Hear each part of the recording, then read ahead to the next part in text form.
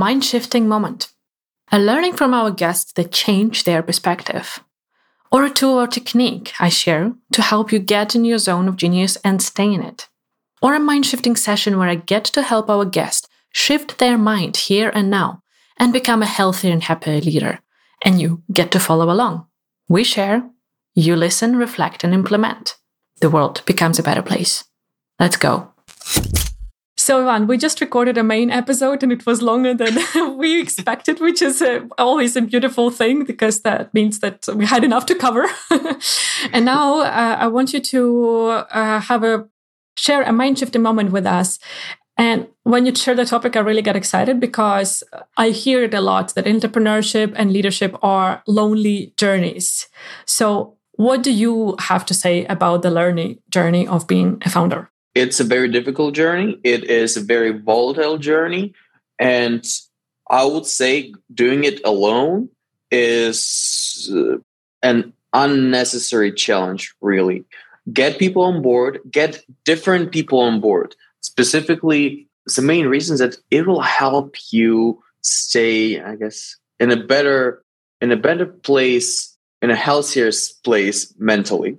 Because there will be times when you just look at a problem and you want to give up and you say, I don't know what to do about it. Like, I just want to kind of go in my shell and just close myself out. I just need to rest. And when you're doing it alone, if you're not going to solve this problem, no one will. But when you have other people on board, and specifically different people on board, as your co-founders, as your, not just kind of like, oh, here's your 2%, but like actual co-founders where maybe you have 30% and two more people have 30%, you will know that you can allow yourself, when you see a problem and you feel like you're not ready to face it, you can just pass it on to your co-founders as exam to help. And because they are different, it's actually very likely that whatever kind of got you over the edge, got you kind of exhausted, will be an easy walk or much easier walk for them. And they would say, yeah, sure, I'm going to go and solve it.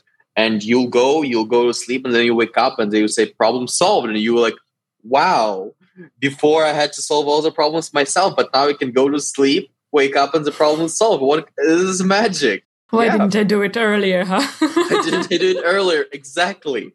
So what was that mind-shifting moment for you when you realized that co-founders are so important for the success of the company, but also for your own well-being and mental health? That moment when I was actually, and I truly tried it. So with our organization that we started, Ukrainian IT Hub, we have 4 co-founders and they're very different. Actually, now we have 5 co-founders and the people are very different. Is that I do organization. We have a business organization. We have a person doing full tech. We have a person doing sales. We have a person doing just day-to-day organization. We have a person doing business analysis for our clients' projects. And it's so nice because everyone has their own thing to do. And after I tried it, I say I don't want to start any projects on my own ever again. I want to have a diverse team. I would say at least 3 people, but 4 is better. If I could, I would go with 4 people as an optimal. 3 to 4 people is the optimal amount. And yeah, you have to try it to know how much better it is. How did it affect? Last question here, just to keep selling the idea for people. How did it affect you personally? I started sleeping better. I actually rest on weekends. I wake up at 9. I go and cook myself, some very good breakfast. I go play games or watch something. And I know that I can allow myself to rest, specifically because I have other people also worrying about stuff. And we are sharing this overall amount of worrying to do between the 4 of us. And that makes each of us worry less. And to go a bit deeper into that, when people hear that, it sounds nice, but that would mean that I'm giving a piece of my cake to someone else. Yeah. So how would you address that? I would say that you have the way I look at it is that you have a finite amount of kind of cake you can make. within some amount of time. And it doesn't matter if you are just making one cake or you're making 5 different cakes, and each cake you're making was different people.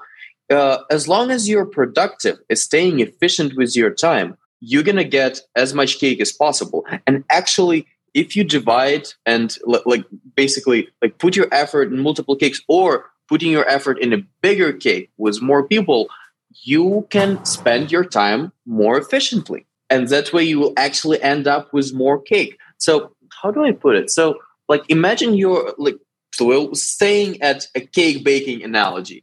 You're really good at, I don't know, cutting up fruits for your really nice fruit cake. And before, you had to cut fruits, you had to prepare, you had to prepare everything else, you had to do baking, you had to do decoration at the end, and you're really bad at all those other things. Yes, you got your one cake, but you spent some time at a thing that you're very good at, but also a lot of time on things you're really bad at.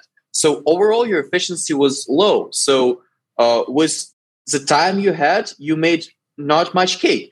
But after you said, now we're baking a giant cake and I'm spending 100% of my time on things I'm good at, cutting fruits. Now if you plan everything right, you were able to do much more work overall because you were only doing what you're good at.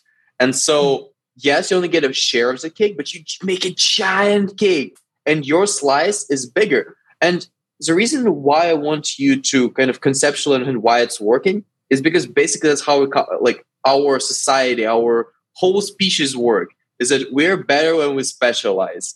And it's true on a large kind of humanity scale. It's also true on project scale. Specialize and do things you're good at, because at the end of the day, you'll get more. I love it. And thanks for developing the cake analogy here.